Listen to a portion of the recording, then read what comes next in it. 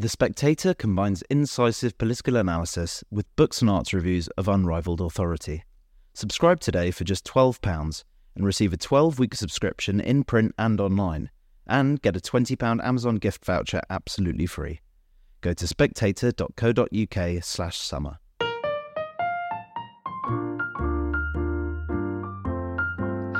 Hello and welcome to the Spectator's Book Club podcast.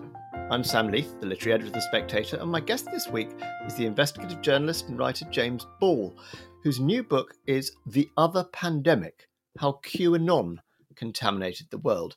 James, welcome. Hi there.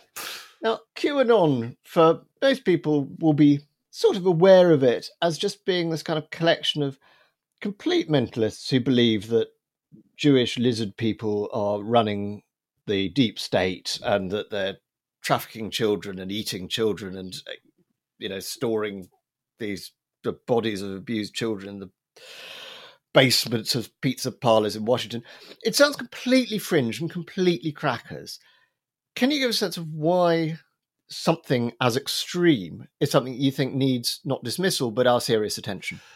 I think essentially because so many people believe at least some aspects of it, and believing some aspects of it is a very sort of strong indicator that you'll get pulled deeper into the conspiracy rabbit hole. A lot of this is as completely bonkers as you suggest. This started as an idea that Hillary Clinton was running a kind of global cabal of satanic child abusers, and Donald Trump was trying to stop it. But you now have Trump almost openly embracing QAnon. He walks on stage to their theme tune at rallies. What's the theme tune? Someone composed something that they all sort of quite liked and goes behind a lot of the videos. There's a QAnon initiation pledge that you can take, like a pledge of allegiance, and it's that kind of music. His former national security advisor, Mike Flynn, he is very openly embracing QAnon. It's been tied to mass shootings in Australia, to killings here, to a violent coup attempt in Germany. This is something quite dangerous and quite persistent. And what really sort of kicked it off and stopped it being just a US right-wing concern was COVID, which really sort of served to radicalize quite a lot more people into it. Well, let's start before we get into the kind of later metastasis of it. Where does it come from? What are the origins? Because you talk about having, in a sense, you've got some experience of the world out of which it emerged yourself, haven't you? I do, yes. It was born on a sort of online forum called 4chan. And on the surface of it, 4chan is pretty much like any other online bulletin board, Mumsnet, Reddit, these kind of things. And actually, most of its boards, it's got about 30, are pretty innocuous. There's an origami one about anime, this kind of stuff. But it's got two fairly notoriously dark ones. One is called B, and one is called Pol. And that sort of politics is Pol, and B is anything else. And I was a teenager when these things started. They're a bit different from normal forums. Everyone's anonymous. You don't get a username and sort of all of your history there. And so you kind of show that you know what you're doing and you know what it's about by fitting into the culture. And so the culture rapidly became quite silly, quite anarchic, certainly very rude. People would sort of fit in by swearing quite outrageously, using sort of slurs against women, against gay people. It's much worse now, but there were, even when I was on it, quite a lot of racial slurs. People sort of were joking, and you would often try and derail conversations elsewhere on the internet. You'd try and turn a good discussion into a bad one and wind people up. It could be quite fun. The amazing... This is your basic old school trolling. Yeah. And so the absolute best example of old school trolling is there's a weightlifting board and someone manages to get about 50 people in an increasingly heated argument about how to count days and how many workout sessions you can have in 2 weeks. And someone keeps insisting you can work out every other day by working out 4 times a week. And it's such a maddening proposition that you see people doing these long posts.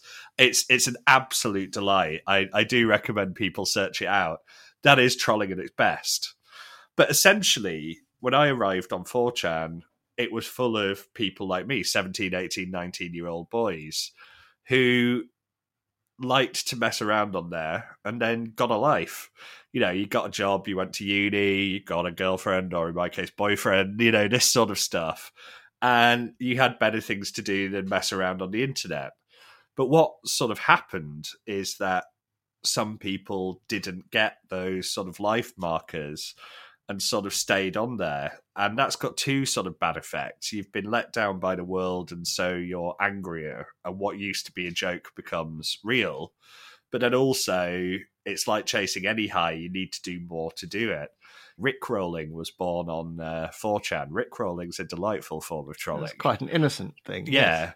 But what would happen is people who used to rickroll would then start to get people with pornographic images, and then would start to get people with violent images, because you get bored with rickrolling and you need to do something more drastic. And so the new 17 and 18-year-olds that get there come to an existing community that's a lot more extreme and a lot more radical. And that's had, you know, nearly 20 years of process now. 4chan's 19. And so I kind of chart in the book that the movement that we call Gamergate, which was a sort of right-wing backlash against usually women and trans games writers, that sort of blew up on 4chan, and then the alt-right was essentially born there. There's this very funny sort of genealogy, isn't there, that goes from the sort of 4chan and these betards into Gamergate. We're talking about what, the noughties was Gamergate? It was about 2012, 2013. 2012, a bit later than that, yeah. Yeah, it's been a pretty fast escalation over 10 years. And then what really kicked off what we're looking at now is Pizzagate, which was 2016. And this was a very deliberate joke when the Hillary Clinton emails dropped from WikiLeaks in the election race. The issue was that, you know, it was John Podesta, one of her key aides. It was his emails sort of at the core of it. And they were pretty boring. There was nothing all that radical in them. And so 4chan decided to see if they could get users on Twitter and Facebook, etc., to believe that there was a code. And so they completely invented this code where spaghetti meant a young boy and pizza meant a young girl, and sort of encouraged people to read them through in this way. And it was not that they thought this was true. It was that they thought it was the stupidest thing you might be able to make someone believe. And it all got incredibly out of hand, but it also got rather confused. If your code is pizza means girl, why would that have anything to do... Oh, boy, why would that have anything to do with a real pizza place? And yet, of course, this was what led to someone going to Comet Ping Pong, a sort of pretty famous DC pizza place that a lot of DC insiders go to, and shooting it up, asking to see the non-existent basement. And from Pizzagate, this sort of Dan Brown-esque world of decodable conspiracies got bigger. And QAnon is really started as a spin-off of that. And like Pizzagate, it seems like it started as a game. I mean, this game thing, the quality of it being like a video game, i.e. that you've got these Dan Brown conspiracies, that you're decoding things, that you're finding stuff out. I mean, you talk about LARPing in its context. So I'm trying to get a sense of the kind of character of it. How is it that really helped it sort of grab its audience? I mean, it's a chance to be the hero in your own story, which is always quite a tempting thing. The idea that there's a nefarious conspiracy running things is oddly quite reassuring if you're feeling that your life isn't going as it should be. It's sort of better. So it's not your fault, essentially. Yeah, and it's better that there's a bad guy than that the world's just like that. You've had the same shake as everyone else and it's not worked out. You know, it's kind of better that there's some nefarious plot that if solved, the world would be better, your life would be better. But then the second thing being that you can, from your own home, do things that could help bring them down is weirdly empowering. you'll only ever have one vote in a democratic system. You'll only ever have a certain amount of money in a capitalistic system. But the elite are leaving out these little codes and it's all ingrained in everything and you can work it out is quite sort of tempting. I really should flag it is not only sort of stupid people that get pulled into conspiracies. This is sort of one of the core beliefs, I think, that is misguided about these movements. It's often quite intelligent people who tend to go against received wisdom. You know, a lot of investigative journalists end up pulled into one conspiracy or other because being skeptical of official narratives is a good trait, and that can easily overshoot. There are Nobel Prize winners who are complete conspiracy cranks about one thing or another. And also... And very good structural linguists, some of them. One or two very, very good linguists who unfortunately are very, very terrible political scientists, yes. But there's this sort of sense of doing your own research and being an independent thinker and sort of building up these connections. You know the famous gif of from It's Always Sunny in Philadelphia of I think it's Charlie in his basement with all the string on the wall. Yeah. This is sort of how people think investigative journalism works, that you find these possible connections and go, whoa. And the reality is you actually spend all your time kicking at any connection to see which ones matter and which ones are real. But there's plenty of grains in the world that you can start to build something from. Klaus Schwab, who is the director of the World Economic Forum, putting out a book called The Great Reset during COVID, when that's already a term that a lot of conspiracy theorists use.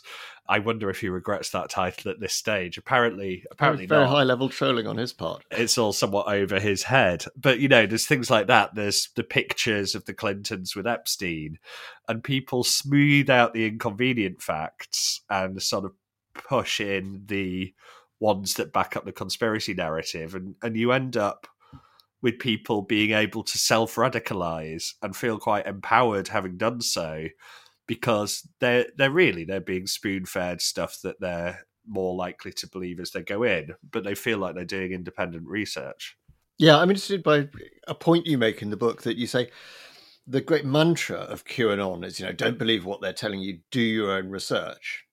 And that this actually allows the conspiracy to be kind of more welcoming because you can kind of pick and choose. Yeah, it doesn't tell you you're wrong. It doesn't tell you sort of you're there. And very few people believe every bit of QAnon. You know, some bits of it are very, very weird now. They involve the idea that either JFK or RFK, the original Kennedy brothers, are still alive, or that Trump is one of them in disguise, or there's some very bizarre bits of it. You know, Hunter S. Thompson has a lot to answer for bits of it. He had this sort of bizarre idea that adrenochrome was this sort of wonder drug, but could only be harvested from live bodies. That's not true. It's perfectly synthesizable. We don't really know what it does or if it does anything interesting, but that's sort of one of the theories of what sort of kids are needed for, etc. It's a grab bag of stuff, but by saying do your own research, you can select your own. There isn't a leader of QAnon to kind of say, this is part of it, this isn't part of it. And so it's done very well at adapting itself and reshaping itself. It's really interesting, actually, if you watch a sort of David Icke interview. He did several very, very long ones on a channel called London Real. And the interviewer will always be very gentle with him. But Icke will constantly say, oh, there's sources for all of this stuff up on my own site. You know, everything here is referenced and you shouldn't just take it as fact. And of course, if you take the time to check these things, it's often sources that go down circular citation paths or to papers that don't say remotely what he says they do, but it's a huge amount of work. And while you're just listening, the effect of sort of building nonsense on nonsense on nonsense and constantly quite reassuringly saying, oh, all of the sources, will be listed. It's quite reassuring. Well, it's a bit like the way that we kind of use Wikipedia, isn't it? That actually it's quite a rigorous site and everything has to be properly sourced and all the rest of it. But most people go, oh, well, because it's Wikipedia, it's all going to be properly sourced. I won't check the footnotes, I'll just take it as read. Yeah, it's quite rare that anyone ever really follows one up. I mean, I've footnoted my last sort of 3 serious books, and I've had 2 emails ever where someone's asked me a question about a footnote. And I think in one, I'd actually linked the complete wrong poll. There was a poll that said what I said it did, but I'd linked to a different one. I must have just copied and pasted the wrong thing. And that got right through book publishing, several editors, all of that. And it was probably about 2 years after the book was out that someone actually had tried to check it. And so they are a reassuring thing. I did on one book sort of think, referencing as you go is such a pain. I'll put them in at the end. And that was the single stupidest thing I've ever done. Yes. That was about a month of cursing myself vociferously. Yeah, I'm slightly in that process now. I want to try and pull back to the culture of this, because it strikes me as really interesting that, as you say, these very dangerous real-world political movements started from a kind of internet culture. They've kind of bubbled up from 4chan and 8chan, which are essentially kind of nihilistic sort of culture where everything's in bad faith, everything's a joke, everything's a prank. Yeah, everything is coached at about 6 levels of irony there. It's a very strange place. And that is, when you think about what politics kind of at root is generally predicated on, it's the idea of some sort of sincerity. You have a view of what's good and what's bad. You are pulling for, I don't know, collectivism or individualism. But the idea is that there's a series of good faith things clashing and duking it out. And here's something that's gone right into the political mainstream, but at its kind of very core is the opposite of good faith, that it's, what you're interested in is not good or evil, but lulls. Yeah, you sort of have quite a contained problem with 4chan and 8chan. There's sort of a majority of people there who are engaging in play. They are killing time and winding things up. And nihilism is a very appealing position when you're a teenager and trying to look sophisticated. And, you don't really have your stake in the world yet. And so what happens there is about 80% are joking and the other 20% don't realise it and end up getting radicalised and becoming quite dangerous. But usually on an individual level, on a mass shooting or a sort of violence, or they get drawn into things like the incel movement from it. And that's quite a contained issue. If what happened on 4chan stayed on 4chan, I don't think I'd regard QAnon as anything worth writing a book about. What happens, and this is where I sort of bring in the other pandemic sort of analogy. These are your viral reservoirs. This is your cave full of bats. This is your sort of rainforest.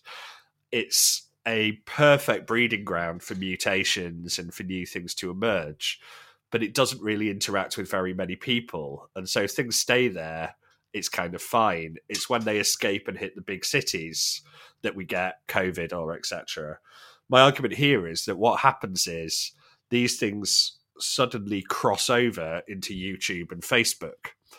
And essentially you had a bunch of factors that did that, but some people got into QAnon and started trying to explain it in videos to bring it to people who aren't going to get into the world of 4chan. And then other people, saw those videos were doing really well and pivoted. They might have been doing conspiracy adjacent type stuff already, but content creators tend to be very responsive to what's working. These videos were for years perfectly possible to be monetized, and so you could make your ad revenue, etc. And so people started turning it out. A lot of the influencers not really caring if there was anything to it, but it pulled in a lot of sincere people at that stage. Most people who believe in QAnon to some extent have never been on 4chan. A lot of them have never heard of it. And they're very sincere, aren't they? I mean, there's that, you were saying if you're on 4chan, 80% of people are joking and 20% of people aren't getting the joke. We're now in a situation where it's been started off by a tiny percentage of people who are absolutely joking, but now there are a huge majority of people who don't get the joke. Yeah, I mean, you cannot control how things will be seen and how things will be taken on the internet. I mean, anyone who's got a Twitter following of more than about 3,000-4,000 has done the thing where they've made a dry joke And lots of people on the internet have got cross at them because they haven't seen the humour or the sarcasm or whatever. This is, again, why I tend to use the analogy of disease. This stuff spreads from person to person. It can be very, very transmissible. And once it's out in the world, no one's controlling it. No one can just say, let's stop this now. Removing everything from a network is close as you got to get to a radical lockdown type situation. And like a real lockdown, it ends up having adverse effects. But just because you start something as a joke doesn't mean that it will stay as one or it will stay controllable. And again, an example of a couple of stats that can then just serve to really make someone believe it is if you look, people cite, 600,000 kids missing every year, and they cite the FBI for that. And if you click through, there is an FBI page that could be much better worded that does say 600,000 missing children reports a year. And so it's not hard to go, well, why isn't that the lead story in every bulletin on every channel? Where are these kids? And of course, the answer is the overwhelming majority of them are found within 12 hours, safe and well. But if you sort of miss that fact, or if you sort of get told that's a cover or something, well, once you believe there's 600,000 kids a year going missing from one country alone, it's hard to then just go, oh, right, and now I'll go back to consuming, funny videos on YouTube. Once you sincerely believe this stuff, it really affects you. And of course it does. One of the many kind of hair-raising bits in your book is this sort of furniture company that had some very high-priced IKEA-style, wardrobes and things. Yes. That people started connecting to actual real missing children. What was that story? This is a company called Wayfair that I think a lot of us discovered during the lockdown that sort of sells... I mean, it's essentially a reseller for loads of different, usually Chinese furniture makers. And so it's got hundreds of thousands of products on there, usually pretty cheap, flat pack type stuff. And it absolutely exploded during lockdown in demand and all of that. And they also algorithmically generate names for all the furniture. And it tends to be girls' names, boys' names, this sort of stuff, just so that they've got that IKEA-ish veneer to them, even if they're not usually of the same quality. I should say, I'm a customer. I have bought from it. It's hit and miss. But what actually happened is that they had quite a complicated back end to their website that meant it was really quite annoying to delete an item and then re-put it on. And it would sort of take about half an hour of someone's time to do that. And so if something was having stocking issues, the supplier would generally just whack the price up to where no one would buy it. And this was sort of a fairly common practice. But what someone did was they noticed these really quite ordinary looking pictures of cabinets and wardrobes that should be look like they should cost about $300 for $18,000. And they saw names next to them, Michaela or whatever. And so they found a whole bunch of these cupboards and then matched it to local news stories of people who'd gone missing and said that this was a cover for open air markets selling these sort of kids globally. Some of them suggesting that once they got to the customer, you would get the wardrobe and the kid would be inside. Others just saying, the wardrobe was a cover. They could never agree on the details with these things.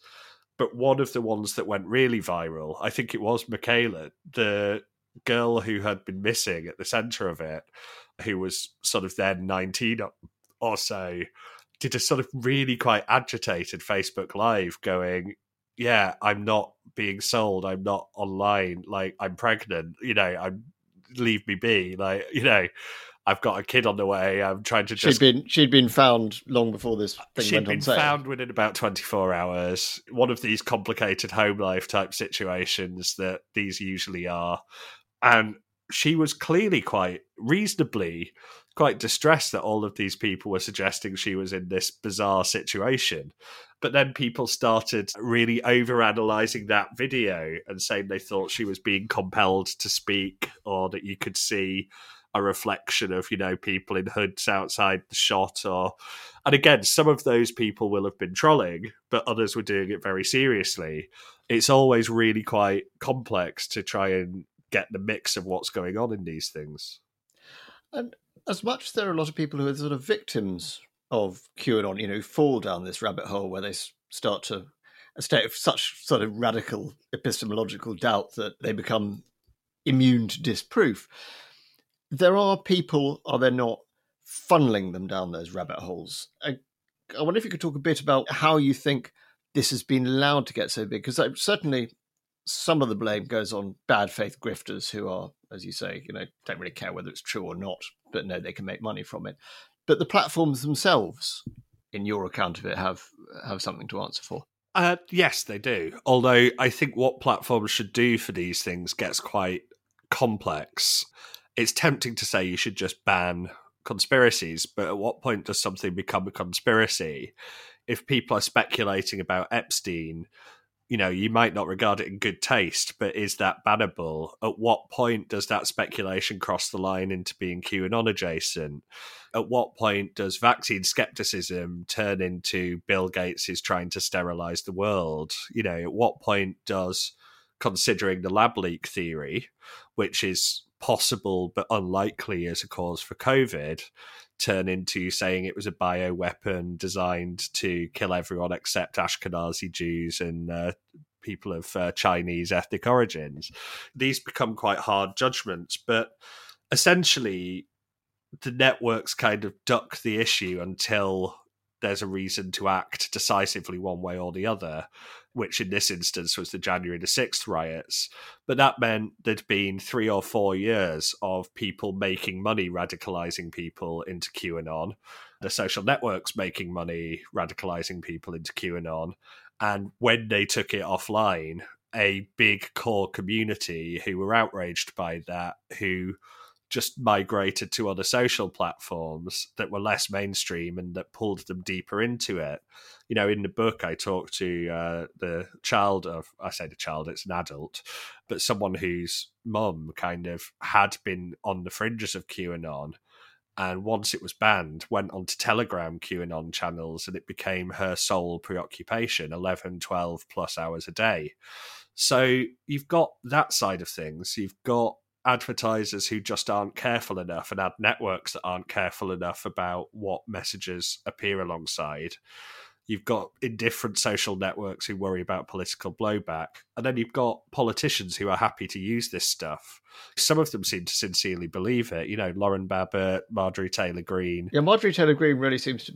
I'd like to think that she was cynical, but she really does seem to be just wacko. Yes. And, some of them disavow it if asked directly, while continuing to push very, very QAnon-ish messages, and they blow around with it. Donald Trump, of course, gets a huge benefit from it, but far-right movements across the world get a lot of benefit from embracing QAnon, and so but it's not just political the right. and financial reasons. No, it's not just the right. One of the sort of startling things that you say, that there's these sort of tangled threads of genealogy that go through, for instance, wellness and, the kind of Totnes crystal hippie type people are being drawn into this. Yeah, it's quite easy for people to get dragged in from those views, because you already have to believe that there is a whole pharmaceutical industry and medical profession that is geared up against the best interests of the wider public. Now, I am very much not Big Pharma are our friends and want to make the world a better place, but I don't think they're in an active conspiracy with doctors. I think it's perverse incentives around the cost of research, around what's worth researching, etc. But a lot of people who fall into alternative medicine and wellness have been let down by mainstream medicine. Chronic pain sufferers, people with things like ME or fibromyalgia, where there aren't any good conventional cures. So they come predisposed towards conspiracy. And so it doesn't take much to push them, especially on the idea that 5G or vaccination or this kind of stuff is nefarious. And that can lead you quite quickly to, well, why are they trying to control the population? Well, what are they doing? And so once you get into the sort of extreme sides of the wellness movement, you get a lot of people who are sort of quite QAnon-ish, and that can be from the right and from the left. I sort of say QAnon's one of the rare movements that can sort of radicalize an Andrew Tate loving teenager and his Holland and Barrett visiting mom. This is an unusual set of stuff, and I think there are plenty of conspiracies that appeal to moderates and to centrists, let me stress, but this one does tend to... Yes, Russiagate, we were very keen on. Yes, I mean, Russiagate was ridiculous. Cambridge Analytica, various other things are conspiracies of the centre. These exist. Let me not suggest anyone is above this. But QAnon sort of pulls in from what we think of as the traditional left and the traditional right, both of whom have a tendency, whether they are overtly anti-Semitic or subtly so, to have this sense that some kind of elite of bankers and the rich are acting, globalists are acting against the interests of normal patriots. And so you've got a lot of senior leaders in QAnon who are sort of vegan wellness influencer types. It's very much not only the traditional far right. Yeah, and the sort of genealogy you draw from it, I mean, it's this descent from, you can sort of see how 4chan and 8chan lead into Gamergate, into this very misogynistic kind of death threats, doxing, swatting, bombardment of what they see as, I guess, liberal do-gooders, social justice warriors, spoiling misogynistic video games for the good, ordinary, healthy teenage boy. But then it's an odd jump, it seems to me, that goes into the alt-right movement, which seems to be a quite well-established move. I mean, I know there are some of the grifty sort like Milo Yiannopoulos who saw an opportunity and pushed them across. But why does that turn into, if you like, a mainstream political movement? I mean, essentially, it's because it's still fitted in with wider US political currents. Milo himself made the jump from Gamergate, which he joined very opportunistically. He used to write very scathingly about video games and people who liked them. Opportunistically jumped onto Gamergate and then sort of saw that the alt-right was the next thing. It sort of reminds me of Bakhtin, who, when there was a riot, sort of jumped up to a balcony and announced that he was the leader of the revolution, But I think these were more understandable phenomenon of angry young men who I think had the sense that once upon a time everything would have been for them, and it is less so now. It's not from disadvantage necessarily, but from less advantage. Video games were for young men, and now they had like queer narratives and people were analysing them using feminist theory, and sometimes you could play as a girl and she'd be as strong as the male character, and that wouldn't necessarily be wearing a chainmail bikini. Yes, and it was like, well, this isn't just for you now, it's for other people too. It's like you're going to have to share. And I think there is a sense of that same thing writ large in employment, in university places, in getting advantages elsewhere. And when you are the heterosexual white young man and you see affirmative action that's sort of helping everyone who isn't you, you see all female shortlists or sort of these kind of initiatives, that's everyone who isn't you. You don't see your advantage because you've lived with it your whole life, but you have some very visible things that are saying we want other people to get places that would otherwise go to you. It can easily make you quite resentful and quite sort of the sense that the world is coddling other people and, deliberately disadvantaging masculine, strong young men. And that can easily start to seem like a plot or like a conspiracy. And so it's this sort of toxic combination of entitlement and resentment that sort of first blew up over something quite petty, but then sort of provided a good set of narratives and tools for recruiting young men into sort of, often fairly openly fascistic policies and politics of the alt-right. The point you touch on there is this thing of identity, in that to try and understand why something as nihilistic, even as 4chan right at the beginning, was attractive, and maybe why QAnon's attractive, or MAGA is attractive, is that it does give a lot of very isolated people the sense of belonging and being part of something. Yeah, it's community, it's connection. And these ideological groups are a much stronger sense of connection than sort of a weekly book club or something like that. You're sort of comrades. You're not just friends. You share a cause. You share deep beliefs. You've got a sense of an enemy as well, which is quite unifying.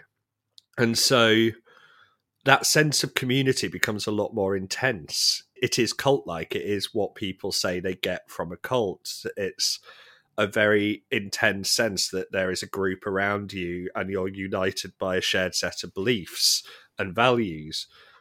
I think where people are often quite isolated or otherwise feel that they're on the fringe or that they have to moderate themselves to fit in, that's a very, very compelling force. And as you seem to suggest, there's a sort of event horizon of involvement in QAnon where that sense of your identity with the group is strengthened rather than weakened by attempts to talk you out of it. Yes, and here is where you have to look at people who study both cults and conspiracy theory, and they tend to say once someone is in a movement, you shouldn't try and push against them because they look to disconnect people. Scientology quite openly had a policy of disconnection of suppressive people. So if your family didn't support you in it, it cut you off. And that strengthens the cult's hold on you.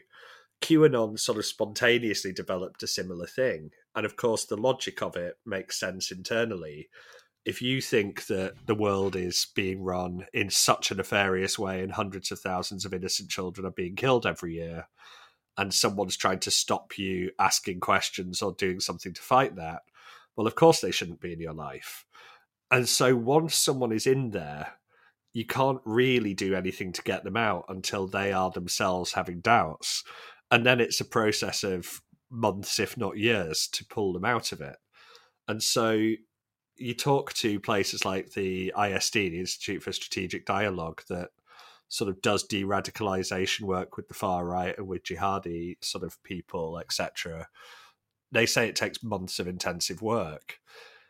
You've really, your best hope of handling these problems at scale is to get people who are susceptible or who are on the edge of getting into it and trying to sort of pull them out then when it's still possible and where it's still something they're interested in, but it hasn't yet become part of their identity. And that's not easy, but it's much easier than the alternative. Now, you talk about QAnon as being like the first digital virus of this sort, the first internet pandemic.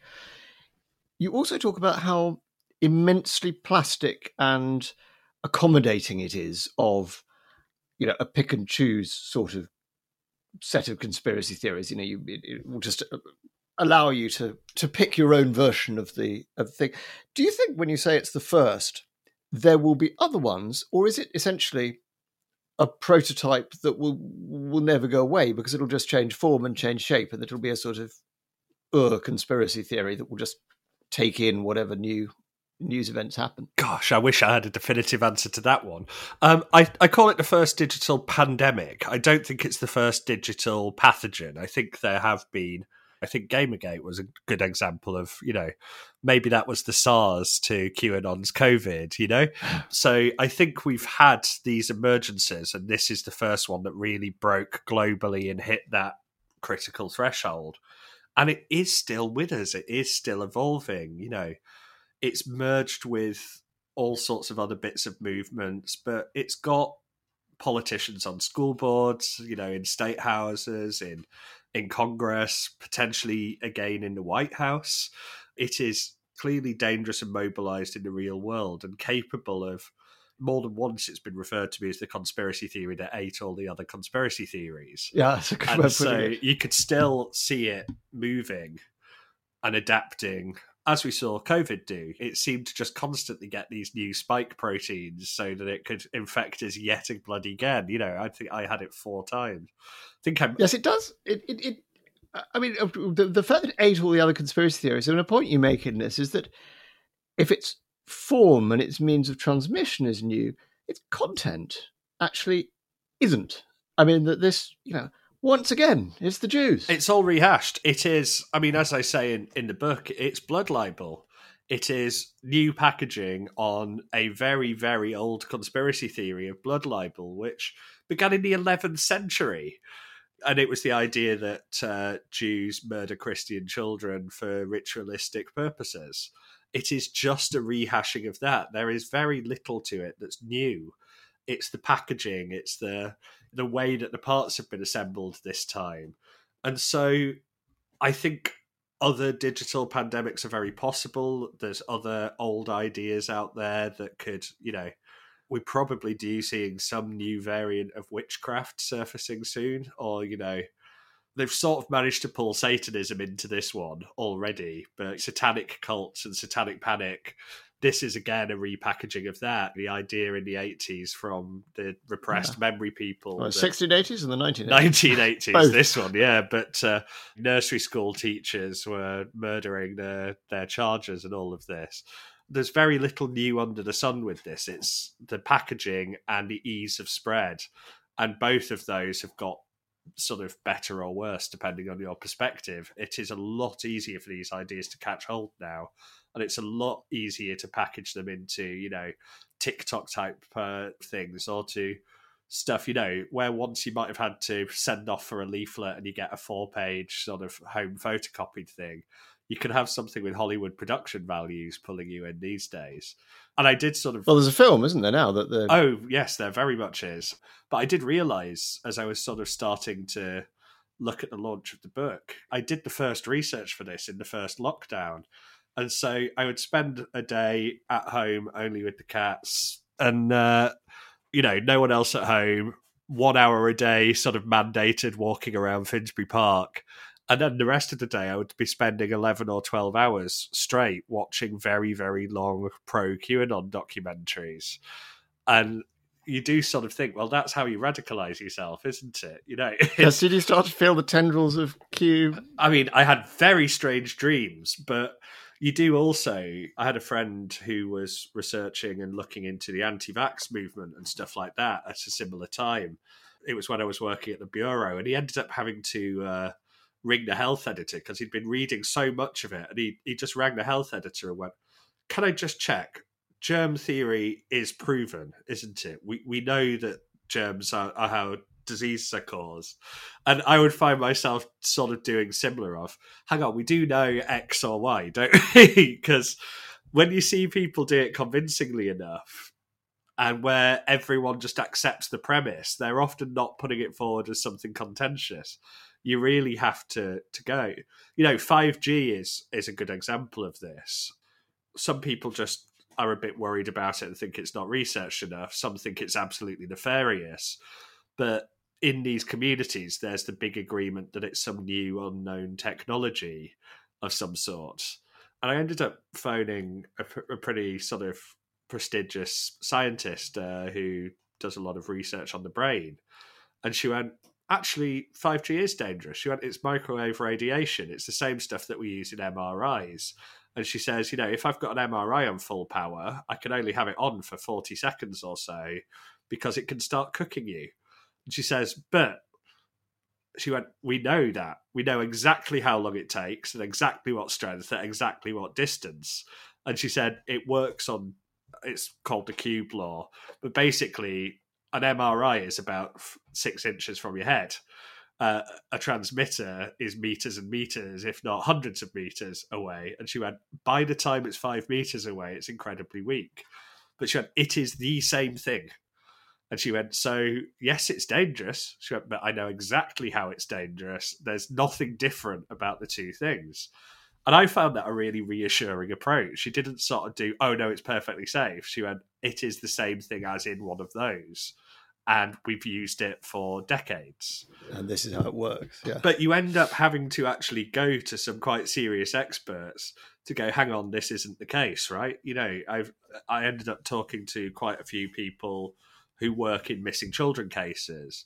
If you talk to anyone who's worked with people who are victims of sex trafficking, it works nothing like attractive young blonde woman is bundled into a car and sent against her will to another country, and she doesn't know where she is, and she's trying to escape and get home to her nice Christian parents and their white picket fence. But people don't take the time to learn the very complex realities of these things, and you end up with these sort of very strange stories in its place. Yeah. Now, how seriously do you ask us to take the analogy that it's a disease? So I intended it as an analogy and ended up slightly convincing myself digital diseases might be real. A virus is not a living organism. It's just something that exists and replicates. And I borrowed a Richard Dawkins idea of memes as a sort of digital self-replicating parcel. And if we say that a virus is real, then is a meme real in the same way? And if it becomes dangerous, if it joins up in these ways that infect us, is that not as real as any sort of offline affliction? And so I think it can be useful as an analogy, but I think it's interesting to start thinking, well, what if actually it isn't an analogy? And what if this is how this is working and part of the next sort of stage of our development and the next stage of the development of pathogens?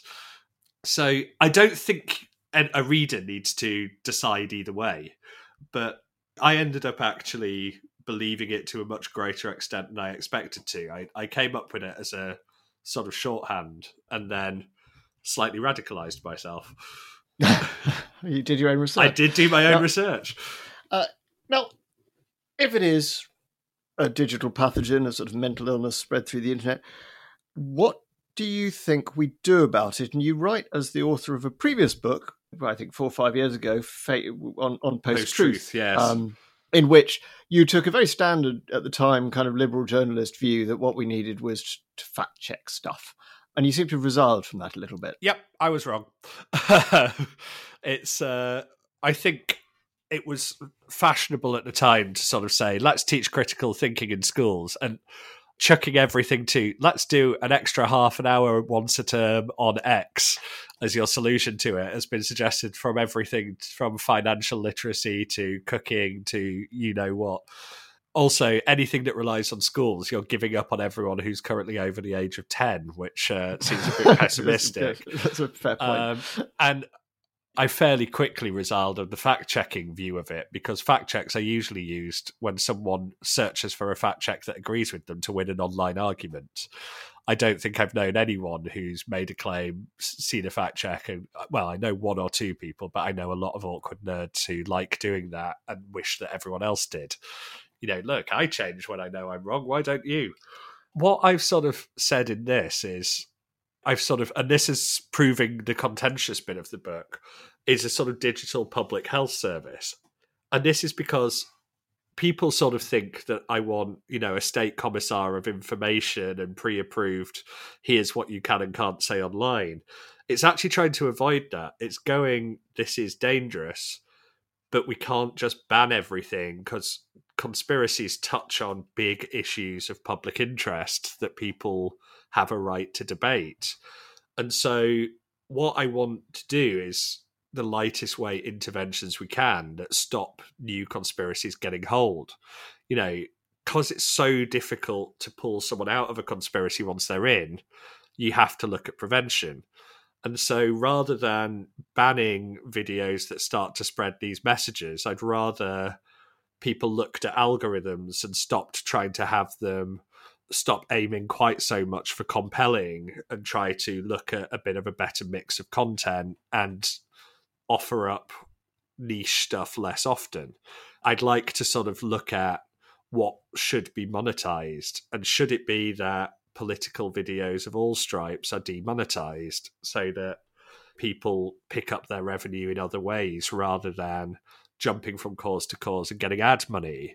It's looking at what can you do at that joint between 4chan and Facebook, where what was a joke becomes real to people, and sort of trying to tackle things there so that we're not doing what happened with QAnon, where it just suddenly loads of people come to believe it, millions of people around the world.